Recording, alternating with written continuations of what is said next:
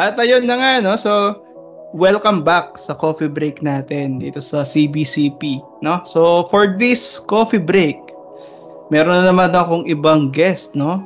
Iba-iba tayo ng guest lagi. Hindi, joke lang. Baka next time parehas lang. Wag sana kayo magsawa, no? Pero this time, ang guest natin ay si Angel.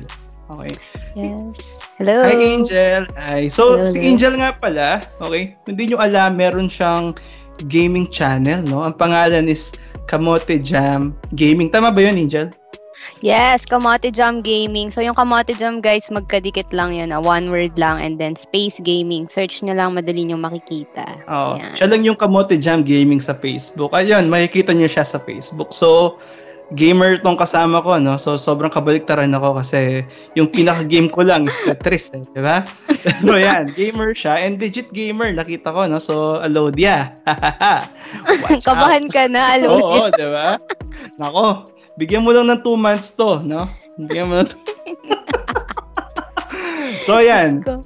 Si Angel yung kasama ko for this coffee break. And gaya ng dati, actually nakaisa pa lang episode pa lang pala tayo. Gaya nung last time, is magra-random topic kami gamit itong sophisticated, highly advanced random topic generator, no?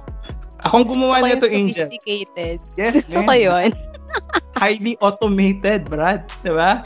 Makabago na Makabago tayo dito. So, sabi ko nga, gaya last time, naka-share screen ako kay Angel so nakikita niya yung topic. And again, ngayon lang namin makikita. Sobrang random lang talaga. So, first topic natin, Angel. Ready ka na ba?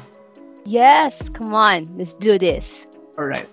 So, first topic. So, babasahin ko muna yung topic bago natin pag-usapan. Our topic is, if you had an intro music, what song would it be and why? Ang hirap, ha? Parang ano, sige. Ganito natin siya sasagutin. Kasi sobrang medyo interesting siya in no sense na ang daming songs kasi. Pero yung unang song na umano sa utak mo, yun na yun. Okay. So, let's give ourselves 3 seconds siguro. May naisip agad ako, ba't gano'n? O yun, di ba? So, dito, sa CBCP, no? Gentleman ako, ladies first. Ano yung intro music mo, Angel, at why? Hindi ko alam kung bakit. Siguro mas kasalanan nata ito ni Pacquiao. Pero yung Eye of the Tiger yung naisip ko. Alam mo yung pamalakasan. Oh, Eye of the Tiger. Baka pwede kami sampulan ng Eye of the Tiger. Baka merong hindi na... Meron hindi nakakaalam, di ba? Batang may laban. Yung ano yan. Tinanan! Ako pa talaga yung gumano. Sandali. Eye of the Tiger ba yan? Parang final countdown ka. Ay, wait! Wait lang. Ay, magkaiba pa ba yun? Magkaiba pa ba yun? Basta yun yung di ba? Survivor. Yung kumanta niya Survivor. Okay, tama. Mas tama pala yung yung The Final Countdown. Yun. Sorry. So, So the bakit? views and opinions from me does not reflect. Sorry po. Meron siyang inisip na kanta pero ibang title yung naisip niya. So, The Final Countdown, no? Doon sa few notes na kinanta mo, na-gets ko kaagad na Final Countdown siya. Kahit ang sinabi ko, ayop na. Pero bakit? Bakit yung Bakit yung Final Countdown? Ewan ko, siguro nasanay din ako na yun yung intro songs. Pero yung impact kasi nung song na yun, pag narinig mo, upbeat, tapos nabuboost ka talaga. Alam mo yun? I see. So kapag sinabing Angel at papasok siya kunyari sa isang stadium, ganyan, Eye of the Final Countdown yung song, no? Tama? Oo. Tapos mali yung sarili ko sumusuntok sa hang. Okay. So, sana sa kasal mo, no, in the future, kapag maglalakad ka sa aisle, sana Eye of the Tiger din kasi song ng buhay mo to eh. I mean, Final Countdown. Wala si Besh po, batang may laban, ganun. Diba? Laban na laban ka habang inaantay ka sa altar ng mo. Happy ka na doon, ha? Final Countdown, ha? Sige. Sa akin siguro, as in talagang music lover tayo, di ba? So, sobrang daming songs talaga. Pero yung una ko naisip, Just Because, is Wonderwall by Oasis. Kasi, ano? Sample? Parang di ako masyadong familiar. Wait, anong kanta ulit ng Oasis? Wonderwall. Oh, yung pinakasikat nila, Brad. Diba? Oo, yung gas-gas nilang kanta to the point na yung band nung buhay pa yung banda nila, no? As in hate na hate nung vocalist si Liam nakantahin nito kasi sobrang talaga. Sobrang sawa na siyang kantahin siya. Oo. And in his opinion, no? Vocalista ng banda siya, 'di ba? Siya lang naman yung vocalist ng nung kantang to, pero yung song daw is hindi talaga ganun ka-okay para sa kanya, I guess. Kaya hindi niya talaga trip talaga. Pero ako, gustong-gusto ko siya. Oo. Gusto ko siya kasi it's really simple and very light. Yung niya, yung parang kung paano niya kinanta, yung melodies, parang it's very simple. And I think that speaks volume para sa akin where parang ganun din ako na parang simple lang, ganyan, yung chill lang na ganun. So, minimalist ka din no? Oo, tama. So, yun yung akin. And swerte lang din kasi napakaganda rin na song niya. So, hindi nalugi, no? Wonderwall. So, pakinggan nyo po, no? Una nyo pakinggan, Final Countdown, tapos next nyo alam mo yung from sobrang buhay na buhay, biglang chill lang. Chill lang na. Pero yung kanta na yun, napansin ko lang, talagang pwede mo siyang kantahin ng walang ending. Paulit-ulit ka lang. True. Parang pwede mo siyang gawing background music lang. Halimbawa, you're working and then gusto mo lang ng white noise. Pwede siya kasi it would not distract you too much. So yeah, Wonderwall by Pero hindi ko naman siya favorite song, pero yun yung una kong naisip. So, yun na yun siguro. Na. So, yan. So, that's good. So, next topic tayo, no? Topic? So, walang daya po. So, next topic natin. What? Hala, trabaho, Brad. Patay tayo. So, ayan, inuulit ko po. The views and opinions. So, babasahin ko. What was your least favorite job that you've ever had? So naman pala. Sa experience mo, no, fully. So, sa akin siguro, unahan na kita para makapag-isip ka pa ng palusot. So, akin siguro, dalawa pa lang naman yung naging job ko talaga. So, yung unang job ko kasi is naging college prof ako. Yun yung pinaka first job ko. And then, kung ano yung tinatrabaho ko ngayon under this company, no? Pero with this company, current company, maraming beses ako nag-lateral move in different, say, we can say disciplines, no, of that business or this work. So, siguro yung pinakauna ko naging title, yun yung pinaka-ayoko. It's called, parang highways engineering. Now, don't get me wrong, no? Highways engineering is very important and very worthwhile na trabaho yan, no? Sobrang ganda naman talaga. Just so happens na hindi siya talaga yung gusto kong position back then, no? Ang ina-applyan ko talaga is a project management role, no? Pero nung time na yon, wala pang project management yung company natin, Angel. Meron lang sila is design engineering. And then yung opening nila is highways. Since wala akong trabaho, pinatulan ko na. So aware ka naman na yun yung role bago ka lumipat? Aware ako na hindi. Nung tinanong ako na yung pinapasukan ko, sabi ko, project manager po. Tapos sabi na, walang project manager dito, iho. Tapos ang tanong ko, ayan sabi ko, ano po yung meron? Sabi nila, highways engineering. Yan po, papasukin natin. Nagbago.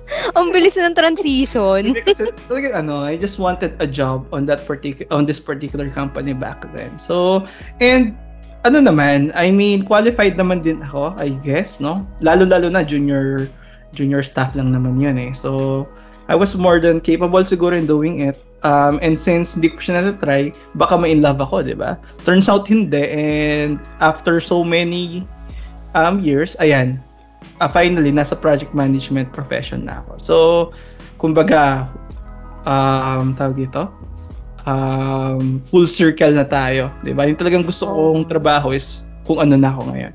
So, I guess yun yung least favorite job ko just because pinasok ko siya dahil hindi naman talaga yun yung gusto ko, just because na gusto ko mapasok sa company. Dun sa company, yeah. So, ikaw, Angel. Okay. So, yun sa akin, no, wala naman akong least favorite job. Dalawa lang din yung naging So, Plastic. bale may plastic na bakla. Hindi, bale meron akong previous company and then dito sa current company natin. Hindi, gusto ko talaga yung job. Siguro more on specific task yung hindi ko gusto. Which is more on dealing with people. Parang may konting customer service kasi yung work ko before. As in, you have to be 100% patient, ganun, all the time. Tapos minsan, nakaka-receive ka ng hurtful words, tapos sasabihin mo lang, okay, kahit alam mo sa sarili mong wala kang mali, yun. Yun yung least favorite part or task ko before. Parang yung aspect ng job na ayaw mo. Oo. Okay. Pero, ayun. I mean, kaya nga nung lumipat ako dito, nung na alam ko na, uy, shucks, wala nang parang customer service na part. Ayan, happy ako lumipat. Na-realize ko. Besh, meron pa din. Pero, nagkaroon eventually. Pero naman, mas, kumbaga dito, mas okay yung kausap mo. Hindi sila hindi sila rude. Very nice people yung nakaka-work mo. Ayan. Compared sa dati kong job, may mga rude talaga na talagang minsan, Diyos ko, parang ayaw mo na siyang replyan, ganong level. I guess yung mga kausap mo dati, it's more of parang at a client, kliyente sila or customer sila actually, diba? They're customers. While dito ngayon, sa current job mo, is, ang halos kausap mo na is yung colleagues. And then kung may client man, high level client talaga, yung may-ari ng mga say projects na ginagalawan natin, I suppose. So yeah. Dati ko work, client din. Tapos, and yes, matataas na tao. For some reason, kahit mataas na tao sila, may mga mababait, yes, pero may na-encounter din ako na kahit ang taas na ng posisyon nila, may rudeness talaga, besh, sa totoo lang. Nakulang na lang magmura na sa email or magmura na during the meeting. Ganong level. Okay. Oo nga, sobrang stressful nga naman yan. Kaya, yun yung ayokong part ng job. Pero, yun lang. Pero kung job itself, gusto ko kasi yung experience between the two jobs, it's totally different. Iba yung ginagawa ko before sa ginagawa ko ngayon. And marami akong nagiging experience. So, ayun, happy ako. I see. Okay. Yun naman pala, no? So, shoutouts po dun sa dating company ni Angel, no? Na hindi po niya binurn yung bridge. So, pwede po siya pumalik sa inyo. Galing mo, Angel. Ako dito. Galing mo doon. Hindi ka nag-burn ng bridge. Diba? Tamang plastikan lang. Charing lang. Legit yun, hoy. Oo nga, diba? Sabi ko lang, hindi ka nag-burn ng bridge, diba? Sige, next topic tayo. Topic number 3 natin is, what's the best thing to do on a cold winter day? Hala, medyo hirap tayo dito. Walang winter sa atin. Walang winter sa atin. Sana lang meron, di ba? Siguro sagutin natin sa context ng Pilipinas na meron naman tayong cold days, I guess, no? Okay. Yung during December, no? Pwede na, di ba? Palag na yan. Sige na. Parang winter talaga. Parang hindi naman ganun kalamig pero nag-jacket na tayo. Alam mo yan. Hindi, at least magamit man lang yung jacket, di ba? Sayang naman kung nakastock lang sa cabinet. Alam mo yun, isa yung sa frustrating, lalo na siguro sa mga fashionista dyan, di ba? Kasi nakakaganda talaga ng, say, get-up mo. Kapag meron kang layering, Brad, di ba? Oo. Tapos may scarf pa, di ba? Di ba? Tapos meron kang headdress. Headdress, dapat sasabihin ko. Yes, head apparel. Ano bang tawag na? Sombrero, ganun. Ayun. Meron kang ganun, di ba? Beanie ba yun? Oo, mga ganyan. Na hindi natin magawa kasi nga sobrang init dito. At saka ito I guess sa mga nakabisita na sa mga karatig natin diyan. Karatig bayan. Karatig bansa naman, no? Lalo na kapag during those months na medyo may kalamigan na. Kita mo talaga sila, parang puporma, alam mo yun. Tapos Nung pumunta ka akong Hong Kong, ito yung pinaka-first ko nakita. Yun na yung mga office workers, full suit, Brad. Alam mo yun, naka-kurbata, ang gandang tignan, napaka-professional looking talaga. And nakakainggit kasi hindi natin magagawa just because sobrang init natin dito, no? Try mo sa Makati, tapos ano. Baka MRT ka, di ba? para mahihimatay ka pagdating sa office, parang mukha kang parang yung alas 8 mo, mukha ng alas 5. Alas 5, pauwi. Papasok ka pa lang, mukha ka ng pauwi, gano'n. Oo, parang, amoy pawis ka. Parang hindi talaga kaya. Pero, yeah, unfortunately, wala tayong cold winter. Pero, ipipilit na natin. Tanong hindi tayo pwedeng mag-skip, no? Best thing to do, I guess, during this time, sumakto din na walang trabaho, no? Ito yung time na may shutdown lahat ng kumpanya or karamihan. Mm-hmm. So, assume na lang natin na walang trabaho or something and libre ka buong araw. I guess the best way to spend that particular cold day for me is either gawa ka ng kape, no? Kasi Coffee Breakers Club tayo, or hot choco, no? Pumasok ka, diba? Ano ba yan? Hot choco, Brad, diba? Tapos lagyan mo marshmallow, diba? Swishmish, diba? Wishmish. Swishmish, may braces? Tapos, nood ka lang ng like a movie, diba? Tapos, nakapatay yung lahat ng ilaw. Yun yung the best way to spend that cold day. Ikaw ba, Angel? Nakakainis kasi yung sa akin, yun din yung naisip ko. Pero more specific dun sa hot chocolate. Kasi yun yung naaalala ko hot chocolate, tas ang lamig. Tapos, tama ka, yung magbi-binge watch ka ng sobrang dilim. As in, literal na no lights at all. Even yung kahit yung mga night light, patay din. Pero, isa pa sa gusto kong ginagawa pag malamig, usually, is nagbe-bake. Kasi, pag nagbe-bake kasi, ewan ko sa Pinas na lang siguro talaga dahil bang init dito sa atin. Pero pag nag-bake ako, ang init talaga ng bahay kasi medyo, syempre kulong, tapos yung heat from the oven. Ang pugon, no? Parang pugon. Oo.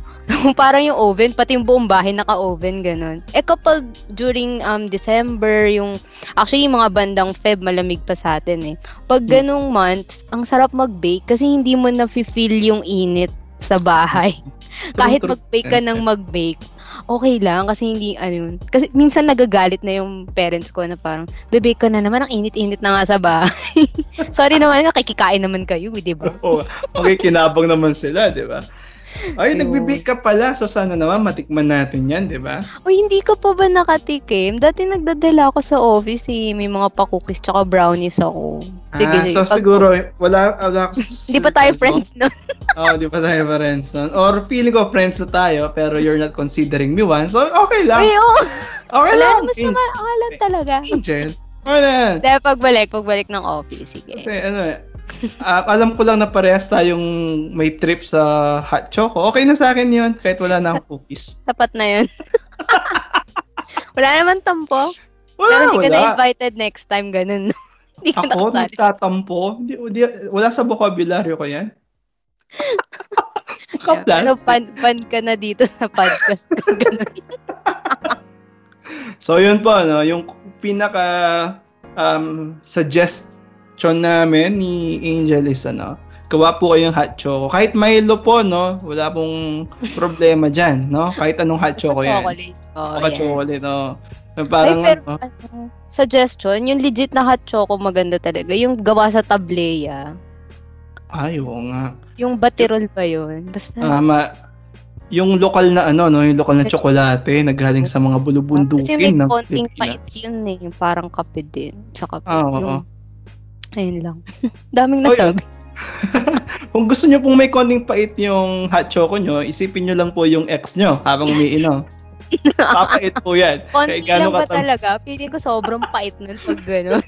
ang palaya juice na,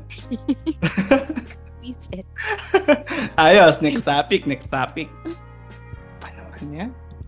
Ba't gati yung mga tanong? Ito yung tanong na to. O, babasahin ko, kami dito, mapapractice yung brain cells namin ni Angel. So, ang tanong daw, ito, Siguro last topic na natin to. Kainis. Bakit to? Sabi niya, what defines a sport? Is fishing a sport? How about video game tournaments?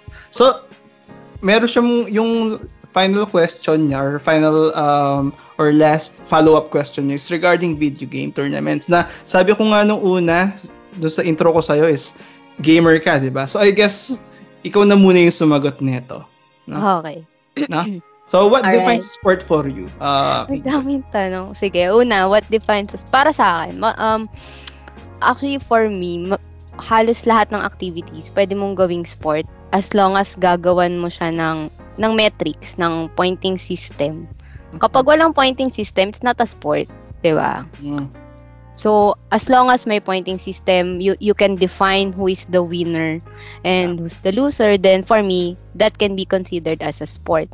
So, kung yung fishing, medyo may hilig din ako sa fishing. So, sa fishing, pwede siyang i-consider as a sport kasi yung may mga tournaments, depende yung either dami ng nahuhuli mo. Yung iba naman, depende sa bigat ng isang nahuli mo.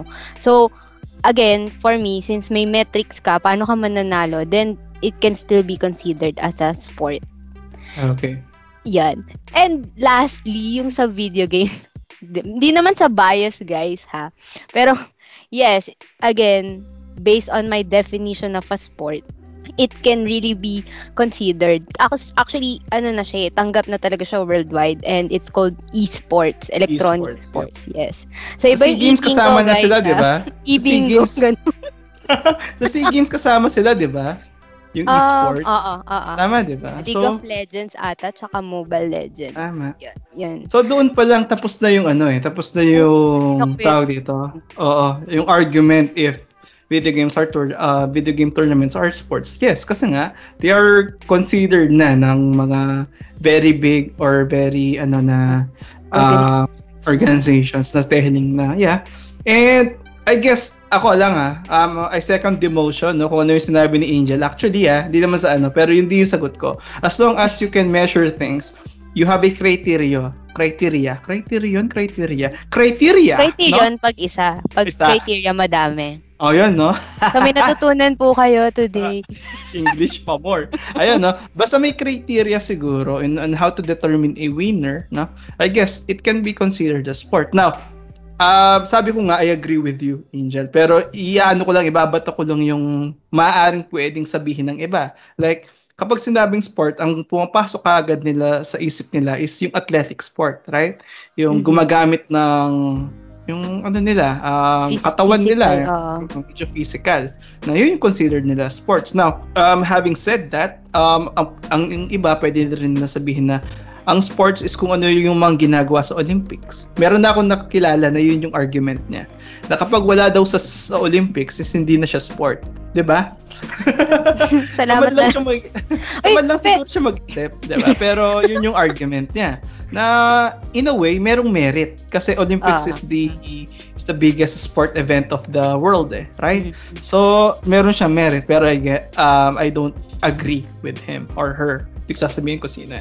And the last, yung counter argument ko din, like billiards, 'di ba? Or chess, 'di ba? I guess this sport siya, 'di ba? Sport siya, 'di ba? Pero hindi ko alam kung kasama siya sa Olympics So yun yung argument ko sa kanya Parang chess ba is sport? Sabi niya, ko mag-research, okay lang ba?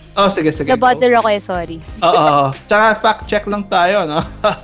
Baka mali sinasabi ko. Pero yun yung argument, 'di ba? Pero ang doon, Angel, where does it stop? 'Di ba? Where does it stop? Ano yung ibig sabihin doon? Like board games. Hindi, right? Sport ba yan? Sabi natin, basta may criteria who is the winner is Miss Universe sport. Diba? Sport gan.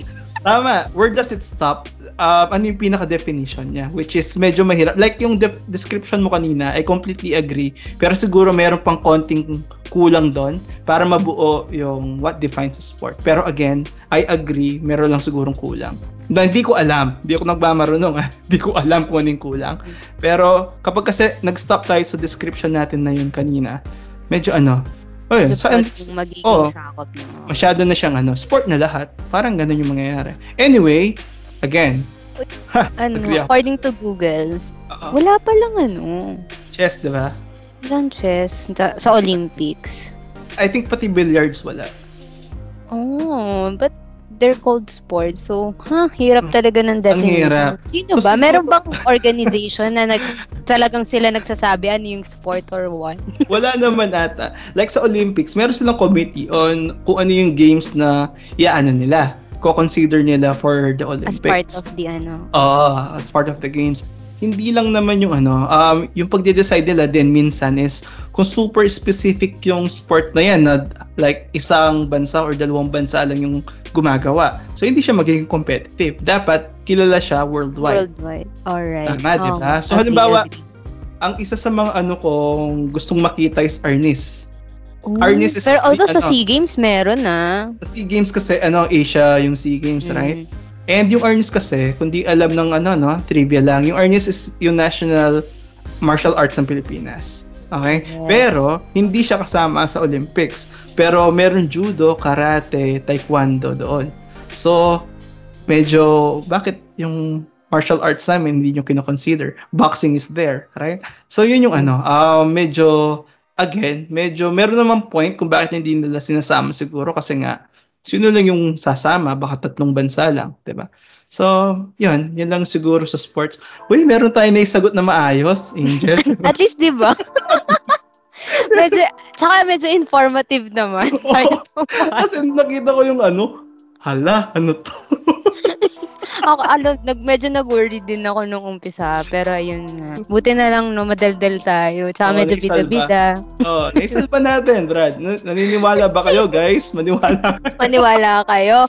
Wala kayong magagawa. Hindi kasi nag-Google search naman tayo, di ba? Tsaka, at takes po ito, So, gusto mo pa ba ng isa? Gusto ko pa ng isa. Sige, isa pa. Sarap ng kwentuhan.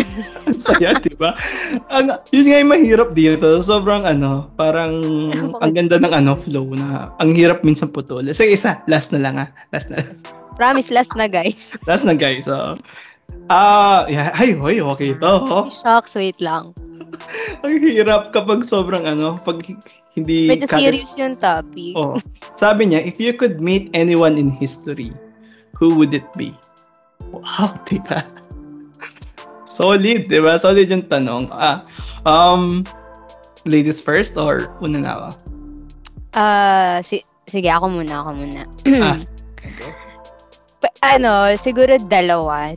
Depende sa kung ano yung perspective ng listener. If religious yung person na to, I would like to meet Jesus. Yun. Yeah. Si Jesus yung gusto ko ma-meet. And kailangan ba ng reason? Wala naman. Siguro, hindi naman yung sinabing why, pero siguro bigay ka ng, say, 1 to 2 sentence kung bakit. Kung ano yung sasabihin mo sa kanya. Like, kasi, that proves everything about Christianity if I'll be able to, alam mo yun, kung sakali man. Diba? And, knowing that person is very selfless and, based sa history na nakasulat is, gusto ko malaman if ganun talaga siya. Kasi 'di ba, his story parang word of mouth lang, walang concrete proof. So, kung may mamimit man ako, I'd like to meet him. Okay. Yun. And then, kung hindi naman religious, kung hindi kayo naniniwala kay Jesus, it's fine. I'd like to meet Albert Einstein kasi sobrang nako-curious ako on how he thinks. Kasi ang dami kong nababasa na hindi siya yung although sobrang talino niya, hindi siya yung sobrang serious type of person. Alam mo yun?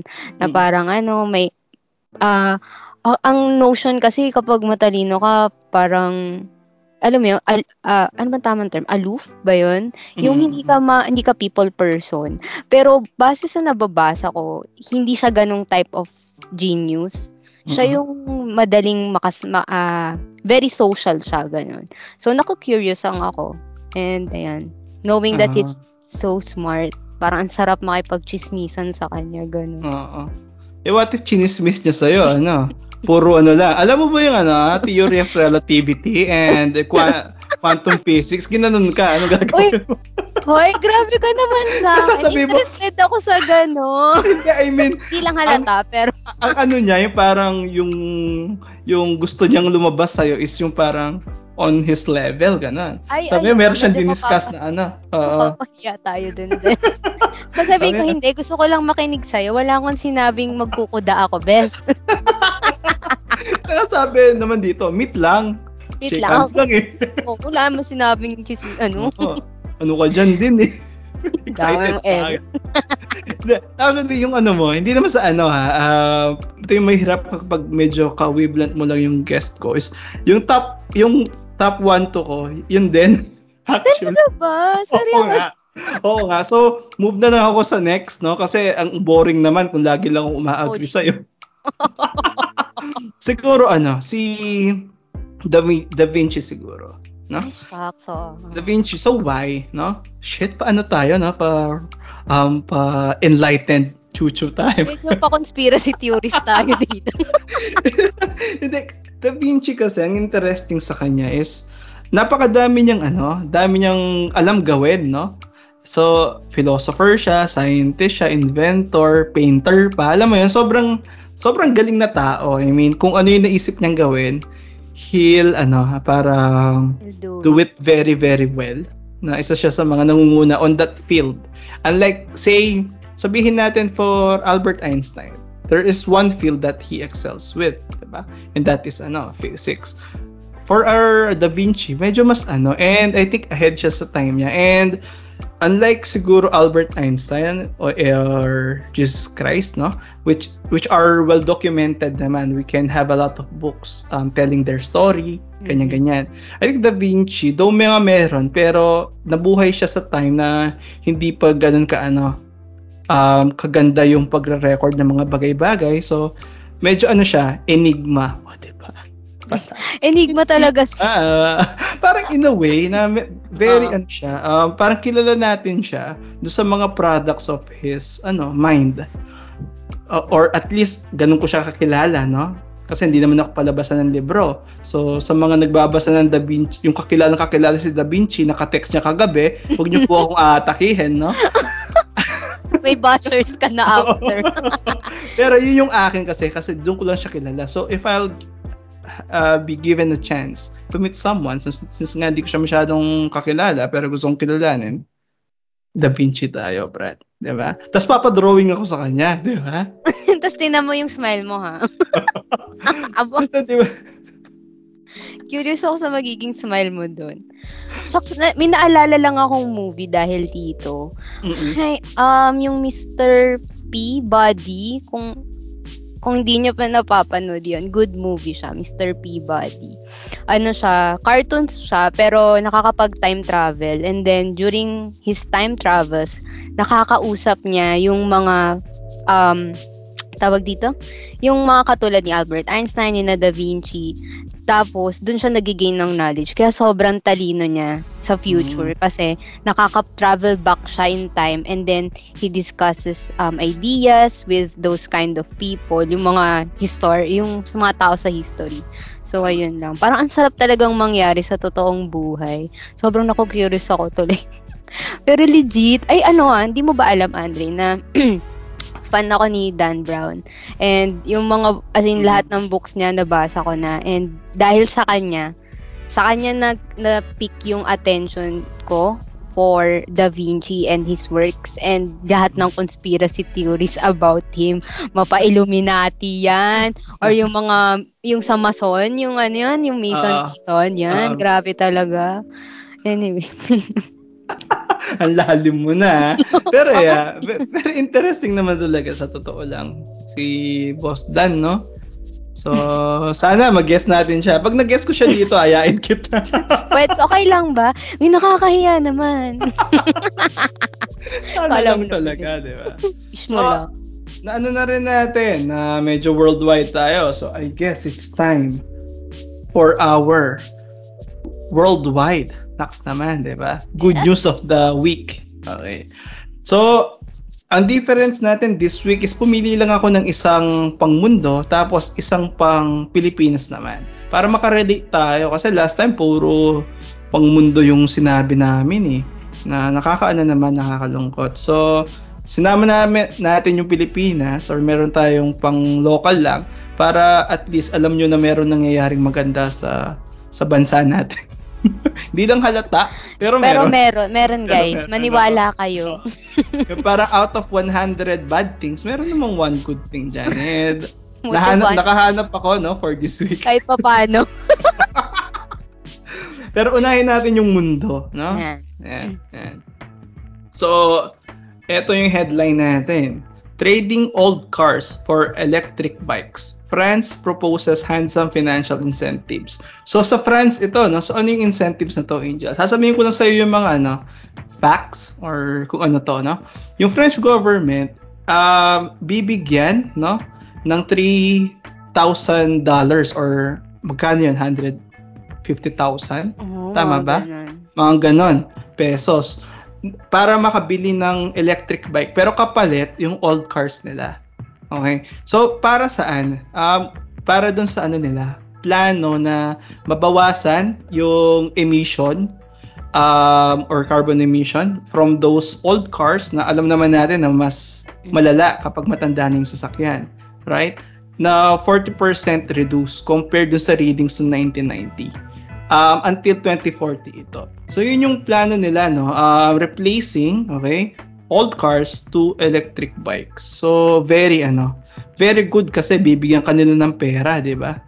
Sana all. Pero curious lang ako. So, yung value ba nung old car? I mean, compared kung ibebenta nila to another person versus yung value ng electric bikes, do you think it's the same? I think mas makaka-gain sila sa totoo lang kung ibebenta nila to other person. Ang ang pangit lang doon, ina-advertise din nila. When they do that, nagkapera ka. Pero yung sasakyan na yan is gagamitin pa rin nung binentahan mo. So yung pinupush natin, so ang natin dito is kasama na yon sa sa drive nila na okay, kapag kasi binenta nyo sa amin yung sasakyan nyo, na yan? Sobrang mawawala na yan. So, papalitan natin na mas more green and sustainable diskartehan, di ba? True. Again, this is very good. Hindi lang sa para sa akin. Kasi, alam mo naman, Angel, na nung nasa office pa tayo is I bike to the office, right? Yes. Nagbabike ko. And ngayon, nakabili na rin ako ng electric scooter, no? Kasi, meron din naman siyang use and advantages. Now, having these two, say, things with me now, is sobrang talaga. Sobrang makikita mo yung advantage niya versus having a car and whatnot. So, siguro dito, since electric yung nila, ibig sabihin kasi nito, everyone can use it kasi nga, parang nagmotor ka lang. Mm-hmm. Pero ang kinagandahan nito, yung yung space na kinakain sa kalsada is much less. I mean, we can see a lot of pictures floating around the internet na pinapakita lang nila yung space na nakakain ng isang sasakyan, tapos nakaupo lang isang tao versus dun sa nakabike, something na ganon. And in tandem siguro dun sa public transportation nila, this being France, alam naman natin na first world country yan. So maganda yung public transport din siguro nila, I'm assuming. In tandem with that, sobrang epic neto palitang to para sa kanila. I agree. Eco-friendly na, tapos kung isipin mo, pa siya, parang less traffic pa and all. Goods nga siya compared sa magbenta ka na lang sell your car to another person. Exactly. So, yun, no? So, sana, magaya natin na medyo malayo, pero pwede naman tayo mangarap. Yung Egypt nga, hindi magawa-gawa, besh.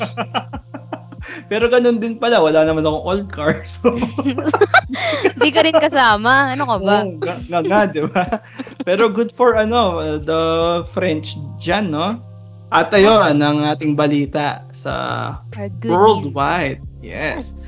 So, punta naman tayo sa local news, no? Yan. Finally, good news. Ayan, free doctor consultation platform brings frontliners and patients together online. Okay. yung ano dito, yung maganda dito, dalawang bagay para sa akin. Una, free. Brad, libre, 'di ba? Pangalawa, online. Ibig sabihin, very reachable. Word ba 'yon? Word na 'yon, reachable. Oo. Very Sige, available. gagawa tayo dito. Gagawa tayo dito ng bagong word. Pag wala, gawan natin. Gawan natin. Okay. Ang tawag sa kanya is Bayanihan e-Consulta. Okay? And makikita to actually sa Facebook, no? Nasa Facebook po sila. It's a Facebook page where it features listing of options for teleconsultations, COVID public testing centers, and COVID-19 hotlines and local government units. And then meron din silang messaging service provide na real-time assistance to the users, no? So, bakit sobrang ganda nito? Alam naman natin sa Pilipinas is hindi libre ang healthcare, 'di ba? Unlike si Canada or sa Amerika, ganyan. So sobrang hirap talaga. Now, having something like this is very useful na merong ganito na sobrang ganda talaga. Again, nasa Facebook lang sila, just search for Bayanihan e-Consulta, no? E-Consulta, Konsulta. And ayan, pwede na kayong magpakonsulta na libre at online pa, di ba? Instead na mag-share kayo ng kung ano-anong mga